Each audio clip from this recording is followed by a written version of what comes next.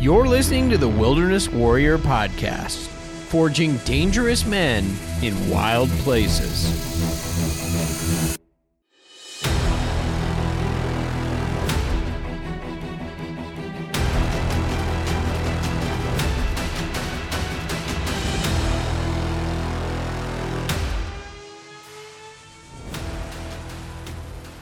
In World War I, U.S. forces used the Springfield 1903 bolt-action rifle, chambered in .30-06 Springfield, as their primary weapon issued to standard fighting forces. After the war, the United States had a mind for superiority in their standard-issued weapons that was somewhere outside the bolt-action rifle. They wanted a handheld, semi-automatic rifle. Times were different back then. Instead of raising taxes and hiring a contractor or spending a fortune on a department full of government engineers to develop this new rifle, they put out a call to inventors. One man caught their attention. His name was John Garand. It was he who was commissioned to design and build what is now known as the M1 Garand. This semi-automatic rifle held 8 .30-06 Springfield rounds.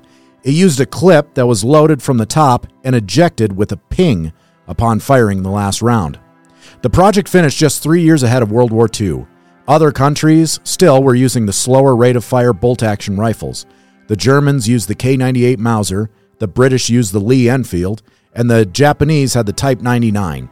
The Garand had superiority as the standard-issued rifle with a larger capacity and a faster rate of fire. With only a few men armed with the Garands, they could lay down covering fire similar to that of a machine gunner. It was well known for its durability and reliability. Few items can represent the history of the United States like the M1 Garand. As General George S. Patton once said, "The M1 Garand is the greatest battle implement ever devised by men." Well, welcome back to the Wilderness Warrior Podcast. I am your host, Dan Burkholder, and Eric Kahn is out of town. He is on vacation doing who knows what. He's probably working on growing more chest hair and a longer beard. I don't know. Who knows? Today, I am joined by my brother, Jason Burkholder. Say hello, Jason. Thank you. I'm glad to be here, and I don't know if my beard can quite compare to Eric's, but it cannot. I'm trying. It cannot. It doesn't compare. It doesn't even compare to mine. So anyway, but thanks for, he's my brother, so we've got to razz him. So thanks for coming on the podcast. So today, we're going to be talking about old guns. Jason has an interest in old guns. When we were growing up, Jason would often be tinkering with guns. I do remember one story where this didn't happen. This didn't happen if there are any feds listening. Mm-hmm. But Jason did not fashion a suppressor, and he did not fire it and show off for a detective friend of ours. And the detective friend did not tell him to remove it. Wait, this is really getting confusing. Anyway, so Jason would play around with guns a lot. I was more into the hunting side, but he is very captured by guns, so I wanted to have him on the podcast to talk specifically about one of his interests, and that is old guns, particularly the M1 Garand and the 1911. Yes. Two really cool guns. So why, I just want to know, why the interest in the old guns? Yeah, so starting off my collection, I believe I was 14 when I really started showing an interest in guns, and I remember wanting a Ruger 1022 so bad that that's all I asked for Christmas. I wanted one so bad, I didn't want anything else for my birthday or for Christmas but that. And our father had one. He actually stole it from children. He wanted at an auction. At a rod and gun club. Yeah. So hunter safety auction. Yeah, so a hunter safety auction. Yeah, so our uncle, he was part of the rod and gun club, and he was a hunter safety instructor. And so they would invite us to this big rod and gun club thing. Every once in a while, there would be a raffle for all these guns. And I remember there was one year, this turd of a human being, he would look through the tickets that he'd draw because it had a name and where you're from. And sure enough, he would return tickets if they weren't from Sparta. Mm-hmm. Oh, I just gave it away. From this town in Wisconsin. Yeah, this random town in Wisconsin. But our dear father, at this hunter safety youth event, he won a Ruger 1022. Yeah, I remember a bunch of 12-year-olds, because that's when you could start hunting, all sitting around the little raffle ticket, just waiting eagerly to see if they were the ones to win the rifle. I was one of them, and then our father's name was called. It was open I want to know anyone, what dad puts his name on a ticket instead of his son's. Well, you know what? Anyway, we love Dad. Yeah. He's great. He's going to listen to this, so he's going to. I hope he We're does. going to hear about this. We're going to hear about this later. So anyway, as you were. I'm sure both of our stories have changed over the years, but the way I remember it is it was Christmas Eve.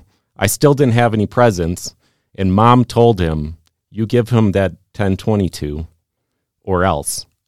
And sure enough, came dinner time when we opened presents on Christmas Eve, and all of a sudden there was a large package wrapped in a Packers blanket in the corner by the tree. Yeah, Packers fleece blanket. Yep. Surprise. So Thought ahead. I stuck to my guns and ended up winning that battle. Literally stuck to your gun. The 1022. So that was your first. That was the first. After that, it took a while. Had to turn 18 before I could start purchasing my own guns legally. And I was really interested in new guns, as most new gun owners are. You're looking for like self-defense or hunting, shotguns to go clay shooting with. And I was captivated by new guns. I didn't want some old piece of junk that somebody else had used. I wanted a new gun. As my collection progressed, I started your collection that, by the way, is no longer around, right? It was tragically lost. Yeah. But anyway. Salt Lake?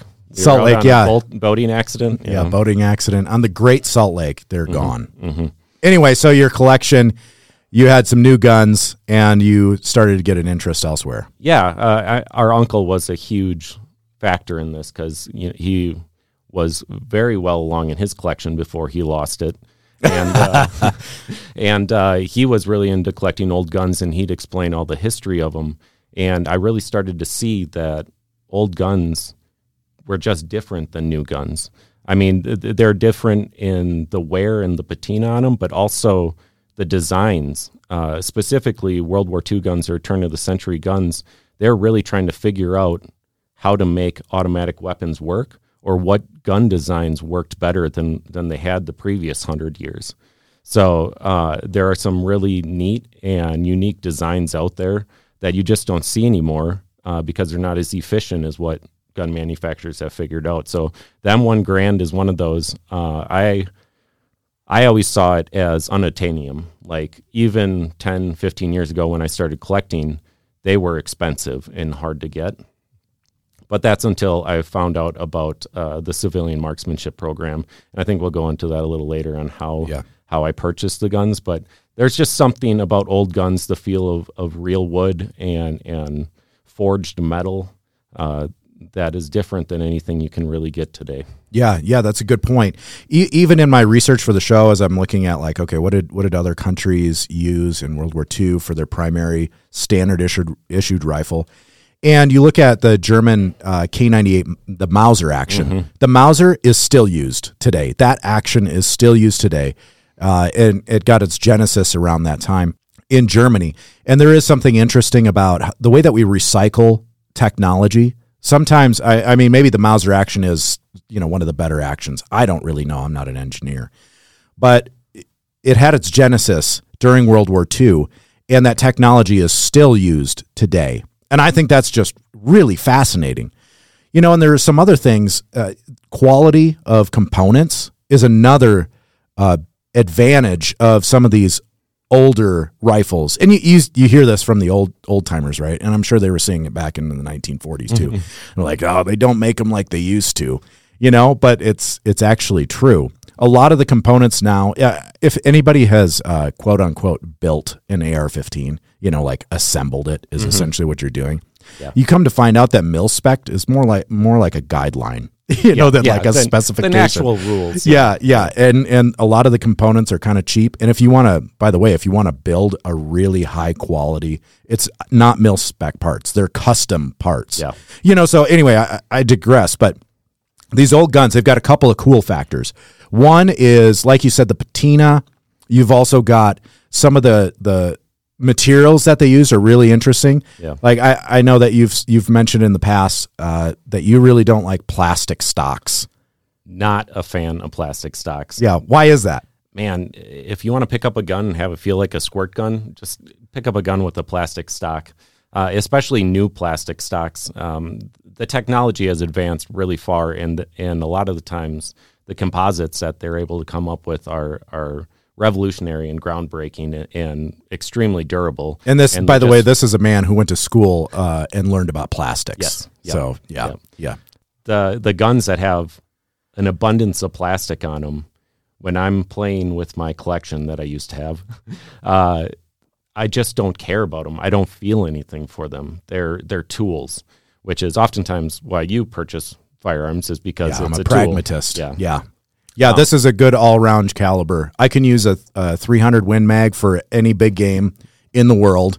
And if, I've heard somebody say there is no such thing as two dead as far as overkill. But for pronghorn hunting and such, I do have other smaller calibers. But yeah, that's how I approach guns. But you've got a more of an artiste motif. Yeah, something like that. So it's not just World War II weapons. There are other guns that I've been getting interested in. Well, actually, so John Moses Browning designed the 1911. His last design he didn't quite finish was the Browning High Power, or Browning P35. He was working with FN in Belgium at the time. But that's another weapon that has a ton of history with wood and metal. That is just a solid, good design that's timeless. So guns like that, Ruger and their Mark series, I particularly like Ruger Mark IIs. I went a little crazy and bought several last year. Those are from like the 70s, 80s, 90s. And even though those are more recent, they just have a certain feel and look to them that is different than new guns today. Yeah, and they're also proven. Mm-hmm. They last. What sounds to me like a couple of reasons why one would be interested in old guns, and it is more than just the look has something to do with it. A wood stock tells you something, and a plastic stock tells you something. Mm-hmm. Now, you use a plastic stock for elk hunting. Yes. Yeah, because it's a good tool for that, because it's lighter weight. It makes a great walking stick. It's beating back brush, Yep. Jumping over barbed wire, Well, I'm not condoning using a firearm to cross barbed wire. Anyway, but there is something about a wood stock on a gun, and then to have almost like a rooted element. It's telling you a story. This item is telling you a story. This is why people like antiques. At the risk of being called gay or something like that, limp-wristed, I actually really like oil paintings. I've purchased a couple of turn-of-the-century oil paintings, late 1800s, early 1900s oil paintings for my collection.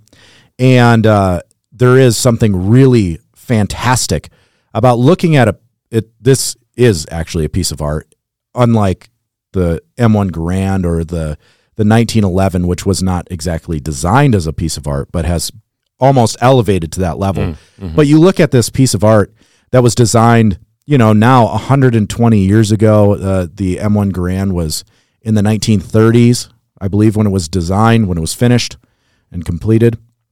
So you have these items that are over 100 years old, and you're looking at the way that people thought and the way that, in the events, in the case of the Garand, gave superiority to armed forces, the United States Armed Forces, and is, like I said in the introduction, a representation of America in a way, as like an icon. Mm-hmm. And that's what an icon is a representation. And so there's a couple of cool factors with some of these old guns. And so you've bought a number of these firearms, mm-hmm. a number of the M1 Garands. We each have bought a 1911. I think mine is a Colt frame.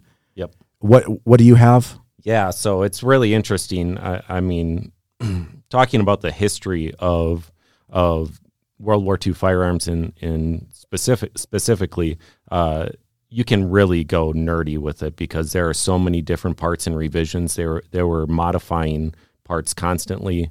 Like on the fly. On the fly. So they're making improvements on the fly. Wow, that's crazy. Yeah, so I mean, there's hundreds of different variations out there.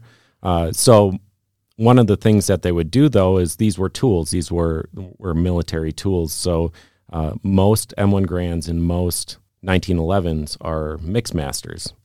They would go back to an armory after they were in service for a length of time, and they would completely disassemble them, inspect each part, and just throw guns back together using whatever parts were in the bin. So my 1911 was made by Ithaca. The frame was made by Ithaca, but the slide was made by Colt, and the barrel was most likely on a Remington Rand when it was built. But all the parts are from World War II, which makes it very desirable, especially for me who's looking for a World War II firearm. You, unfortunately, were not so lucky with your 1911. You have a Colt frame, but then your slide was replaced in the 80s, and your barrel, I think, is a 1990. Yeah, so you know what? Some of us get luckier than others, and we'll talk about the Civilian Marksmanship Program, the CMP, and how that works. It is kind of luck of the draw if you don't live in Alabama or in Ohio. Okay, where you can go and actually pick out some of these firearms. I don't believe the 1911s you were able to do that with. No, okay. That's all luck of the draw. That's all like a lottery system. Gotcha. So when the United States commissioned like the M1 Garands, you had mentioned with the 1911s, there's multiple parts, but talk to me about the M1 Garands. Who was commissioned to make these Garands? Yeah, originally Springfield Armory. Winchester was also another manufacturer. Winchester Repeating Arms. Those were the two manufacturers of M1 Garands through World War II. So if you're looking for a World War II rifle, that's the place to start. Later, the Garand was made up until 1956, and Harrington and Richardson, and probably my favorite, even though I don't own one, is International Harvester Corporation, made them through the 50s. So I don't have a IHC rifle, but I do have parts, and it always makes me giggle every time I see tractor parts on my guns. Yeah, that's great. International Harvester. Man, I just have a song going through my head, but I'm not going to sing it for everybody.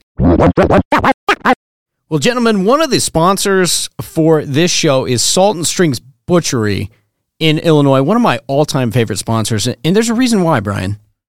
Some people make epic pilgrimages. We made our own. We did. Red-blooded men in search of red meat. We went to Illinois, Dan, and what did we get? We got a 15-passenger van full of meat is what we got. Not just any meat, but custom beef. That is delicious. I know because I've eaten copious amounts of it. And when we say van full, it was a van full. Full van. Of meat. So here's the other thing. There was a lot of FOMO from our viewership. But now, Dan, they have a way that they can buy the meat themselves. That's right. So Salt and Strings, fortunately for everybody, which is a Christian company, and we love these people, Quinn and Samantha Bible.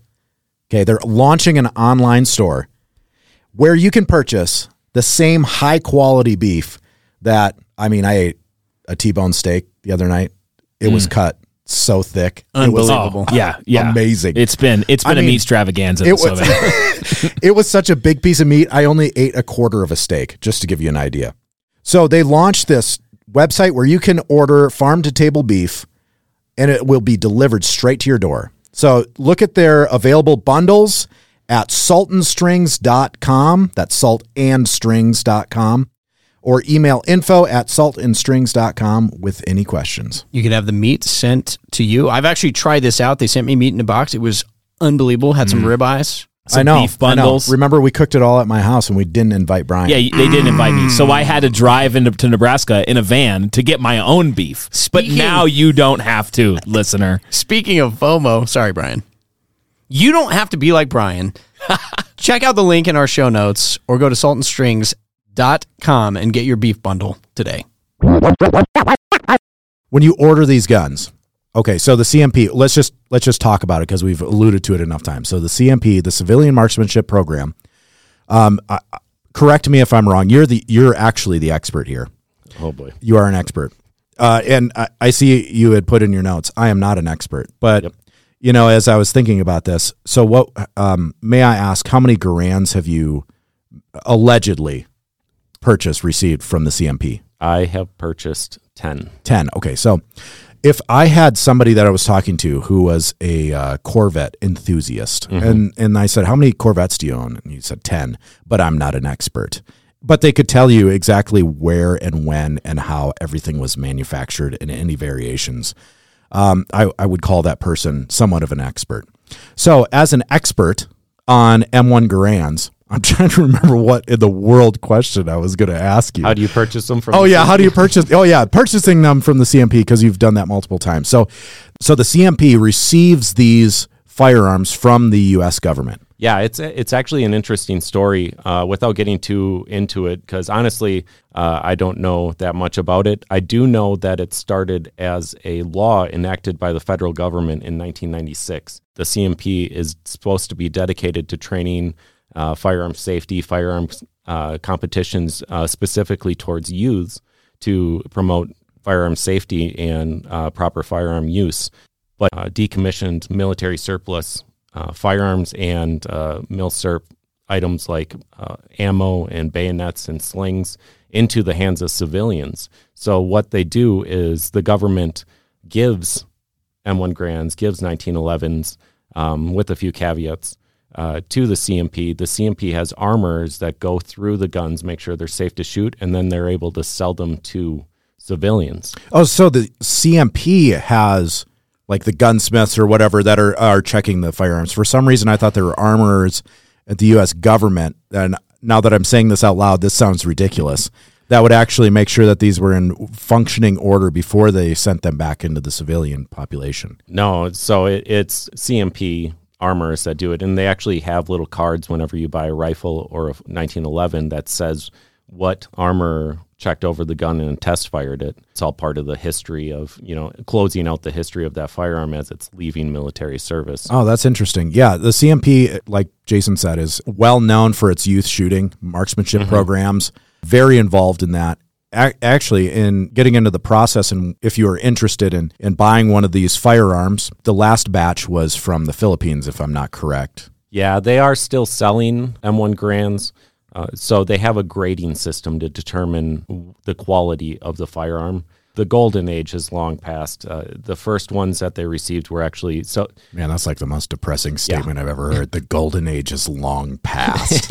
Sorry, it's gone. The golden age of military surplus is gone. It's gone. Yeah, they're not decommissioning M16s and sending them through the CMP. So no, actually, the M1 Garand is the last U.S. service battle rifle you can buy, because everyone after that starting with the M14 is select fire. So that's a whole different topic. Conversation, yeah. But yeah, the golden age of military surplus is gone. It used to be that we could walk into the local Fleet Farm in Menominee, Wisconsin, and they would have aisles and aisles of military surplus gear. I was younger. I remember thinking back to that and walking through those aisles, and I'm like, look at all this old smelly junk. Yeah. And man, I wish that it was back. Man, for that smell again. Yeah, there are barrels of M1 Garands and Russian SKSs. Yeah, the SKS, yeah, that's right. And amongst others. Nagants, AK-47s, all sorts of stuff that you could buy.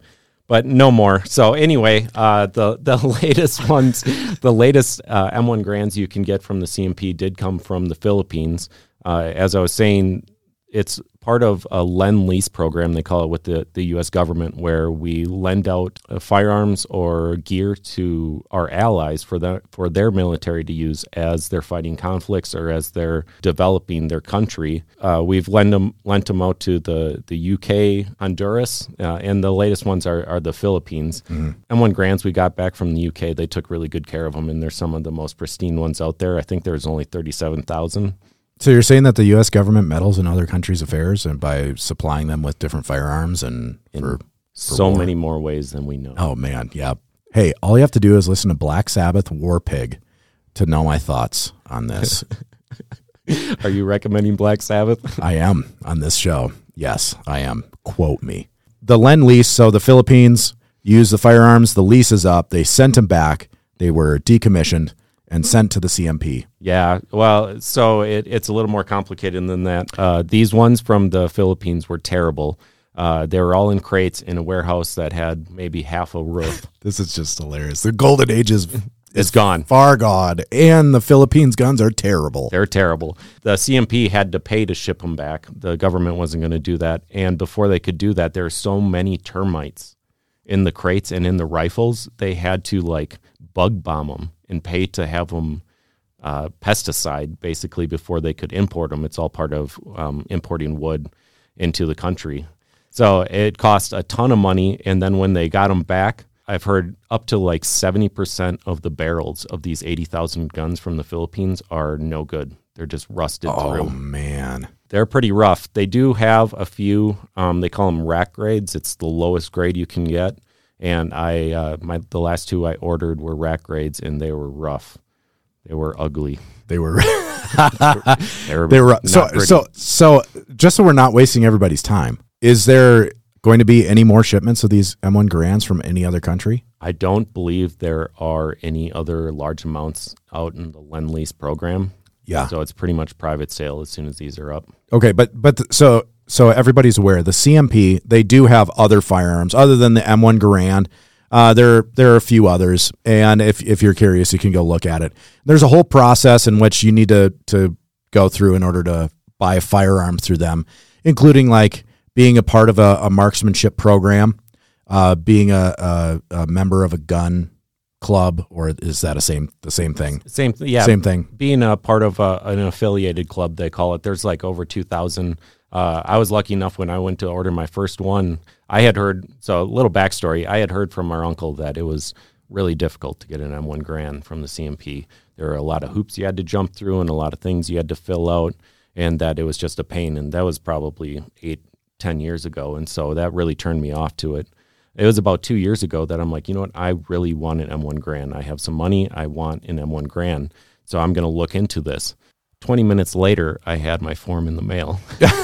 So it was not difficult at all. No. You have to fill out a form and have it notarized. So I just ran to my bank to do that. And then proof of citizenship, like a birth certificate, and then the membership in a CMP affiliated club, which the local Rod and Gun Club I was a part of was a affiliated club.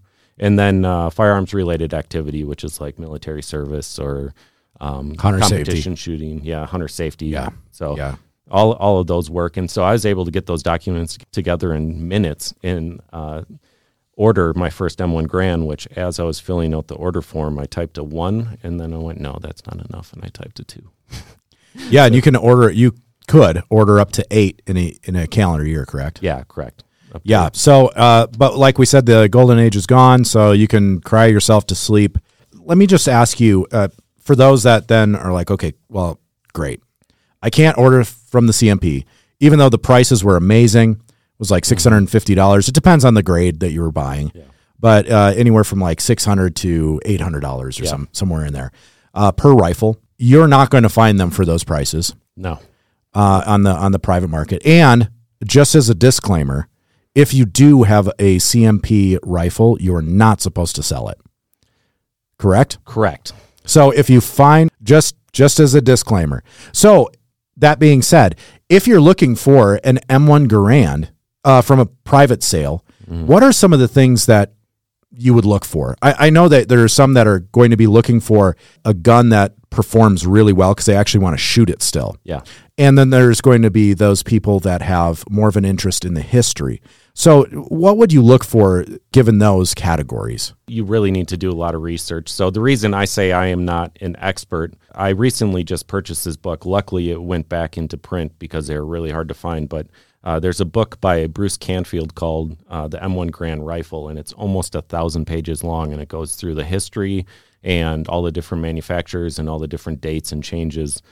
So there's a ton of information out there, but with just a little bit of research, you can have a better eye as you're going to purchase a rifle. I'm on a few different M1 Garand forums and groups, and it's almost every week that you get somebody posting their new rifle, and they're so proud.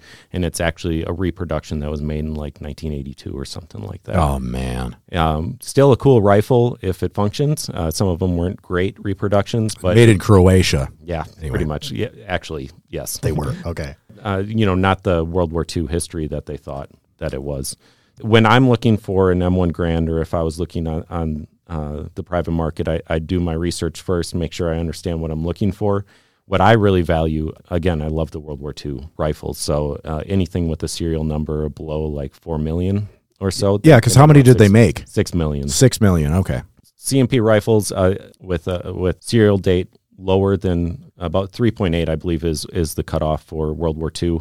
Original barrels or USGI barrels, all barrels have a date on them, and they'll have all the proper stamps. They are USGI, the proof marks, and Army Ordnance cross cannons. One of the interesting parts of these military firearms is that most of the parts have some sort of stamp, number, designation, some indicator, so that you can tell who made what and when it was made, correct? Yeah, some of them are more obvious than others. The stocks are a classic example. World War II M1 Garand stocks have a lot of stamps on them, and they call them cartouches. And A cartouche. That's a cartouche. good word. Cartouche. Each one, it is a good word. I'm glad you enjoy that. So, all right, tell us about the cartouche. Each one has a different meaning, and as you can imagine, stocks are one of the first thing to get beat up and replaced, especially the way the M1 Garand works. It uses the stock to sandwich the receiver and the trigger group together, so when that gets worn out, they replace it. World War II stocks have a lot of cartouches on them, and each one you can look at and identify when the rifle was made. The 50s post-war stocks, they call them, all have cartouches on them, and then even rebuilt stocks in the 60s and 70s. That's one of the most obvious ones. There are other aspects of the gun that are telling from a distance. They had two different types of trigger guards, milled and stamped steel trigger guards. The milled trigger guards, I think, are just a beautiful piece of craftsmanship, so I really prize those. But otherwise, every time I receive a rifle, I tear it down, and I'm looking up drawing numbers like a nerd and trying to figure out when the parts were made, and each part is like a little piece of history that it just makes the rifle so interesting. Yeah, it is wild to think about that these firearms, the desirable firearms, the World War II firearms. By the way, can you look up some of the histories of these? No. There are a few soldiers that recorded their serial numbers, but back then they didn't have computers to keep these kind of records.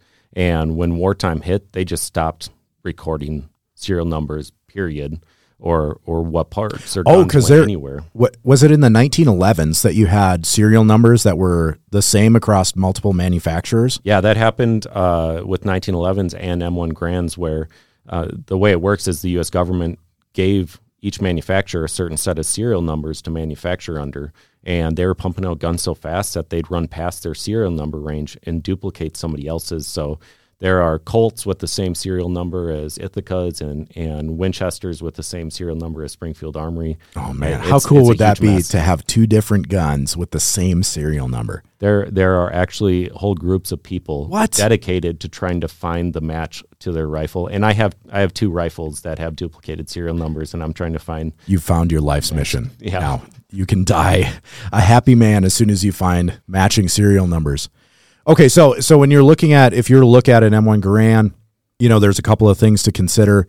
You want to have certain serial number range, original parts, is ideal. What else? Yeah, original parts, a good finish. That can change from person to person. It really gets into personal preference from here. They made a lot of different stocks out of different material, like birch, beech, hackberry, which I didn't even know about until the old hackberry stock. You're not seeing that on the custom gun manufacturing websites. No, definitely hackberry. Not. Different barrels, different manufacturers of barrels. LMR, which stands for Line Material Company, they were one of the manufacturers of barrels in Korean War and are very desirable. They shoot really well. So it really comes down to personal preference after you make sure that it is a correct USGI rifle that you're purchasing and that you're looking at. So whatever personal preference that you like past that. But original as you can get is usually the most desirable. Yeah, so when you're looking at these rifles, if you're like, I want a piece of history, I want this, I want a World War II rifle. I mean, the cool factor is through the roof, I think, in my opinion. Just be aware that there are fakes and there are people that are trying to scam, just like with anything that's desirable. The resources you'd recommend? The CMP actually has a forum where it kind of became the unofficial official place for anything 1911 or M1 Grand related, and there is a ton of information on there. A forum. Yeah. Okay. Yep. And so that's one of the places I've gotten most of my information. There are also a couple other websites that has information on drawing numbers and serial numbers and parts and dates. Lots of information online to figure out, what you have or what you're trying to buy. Yeah, that's awesome. And the thing is, we're all about like the new calibers. You get new caliber development. You're trying to get better ballistic coefficients, and you're trying to get the best consistency that you can out of these new rounds with new powders and new components for bullets and everything like that, and the new firearms, and the technology is really interesting. A lot of it, though, it's funny that it's rooted so far back in history. I think that's kind of interesting. So with all of the modern rifles, a lot of the new stuff that's available, it's kind of a breath of fresh air. When you think about a rifle that's like the M1 Garand, and if you listened a few episodes back, we did a story as an ode to D-Day and the landing on Normandy. And to think about, there's a possibility that you could own a rifle, that there was a man, an American soldier, who was carrying that firearm in the Pacific or in the European theaters, and that he was carrying it, that he used it to shoot the enemy, that he carried it through some of the worst conditions, that humans can experience. I know one of the generals, I can't remember who, had mentioned the M1 Garand. He's like, this thing is great. Even in foxholes, when dust and dirt, it still doesn't jam. Just to give you an idea, these guys are in the mud and dirt and ocean spray and all of these things, and you can have a piece of that. But I mean, the cool factor really is there. And I think it's really interesting to just, you get one of these firearms and you're like, this thing was manufactured in 1939. Mm-hmm. This thing definitely saw action. Mm-hmm. This thing was carried by another human being somewhere else in the world, but it is a piece of history. Here, displaced like 80, 90 years later, you have a legacy piece of history that you can then pass on, to your kids and to your grandkids as like a display of the history of our country. And I think that's really cool. And I think it's a really interesting thing. Yeah. You can't overstate it enough. When my very first M1 Garand was a January of 1944, that's when it was made. And when I learned that, imagining everything that it had been through, storming the beaches of Normandy, being in Europe, and then they're still finding M1 Grands in battlefields. Like somebody just posted online a receiver that they found half rusted out where you could barely read the serial number that was found in Bastogne. And it was really close to another serial number of one of the guns I have. And in the excitement I still feel when I learned that its brother was at Bastogne and it possibly could have been too, it's a feeling that you don't get from any other gun. Yeah, man, the cool factor is through the roof. I'm sure that you all have certain guns that you're really passionate about. Jason is really passionate about these M1 Garands, and we didn't get into the 1911s as much. Lots of cool factors there. Thank you for joining us on this episode of The Wilderness Warrior. Thank you, Jason, for coming on the show and sharing some of your expertise in this. Yeah, thanks for having me. And I would be remiss if I did not mention, and Jason can share in this with me, one of our sponsors, Salt and Strings Butchery. Salt and Strings Butchery, located in Illinois, somewhere in Illinois that I'm sure is a glorious part of the country because it's away from Cook County, a.k.a. Chicago. It's in southern Illinois with our friends Quinn Bible, just a pro as far as meat and cutting it is concerned. Jason actually has some Salt and Strings beef. Beef and pork. And pork. Their bacon, oh man. Yeah, their bacon is good. I am plowing through bacon. It is so good. Yeah, yesterday I took my boys camping in my bus. That was an adventure. Man, I'll tell you what, I got a 5-year-old and a 3-year-old in a bus with my dad. We cooked up a pound of their bacon for breakfast, and it was gone. I mean, but it's camping, so you're going to eat a ton of bacon. But those T-bone steaks, man, oh, dude, 2 inches thick. Anyway, I just want to thank them for being our sponsors. If you're interested in some delicious beef, you can go to their website, saltandstrings.com, and you can order one of their beef bundles, and they will ship it right to your door. You don't have to drive to Nebraska like we did to do that. You can get it delivered right to your door. So go to saltandstrings.com and order your beef. We'll talk to you next week.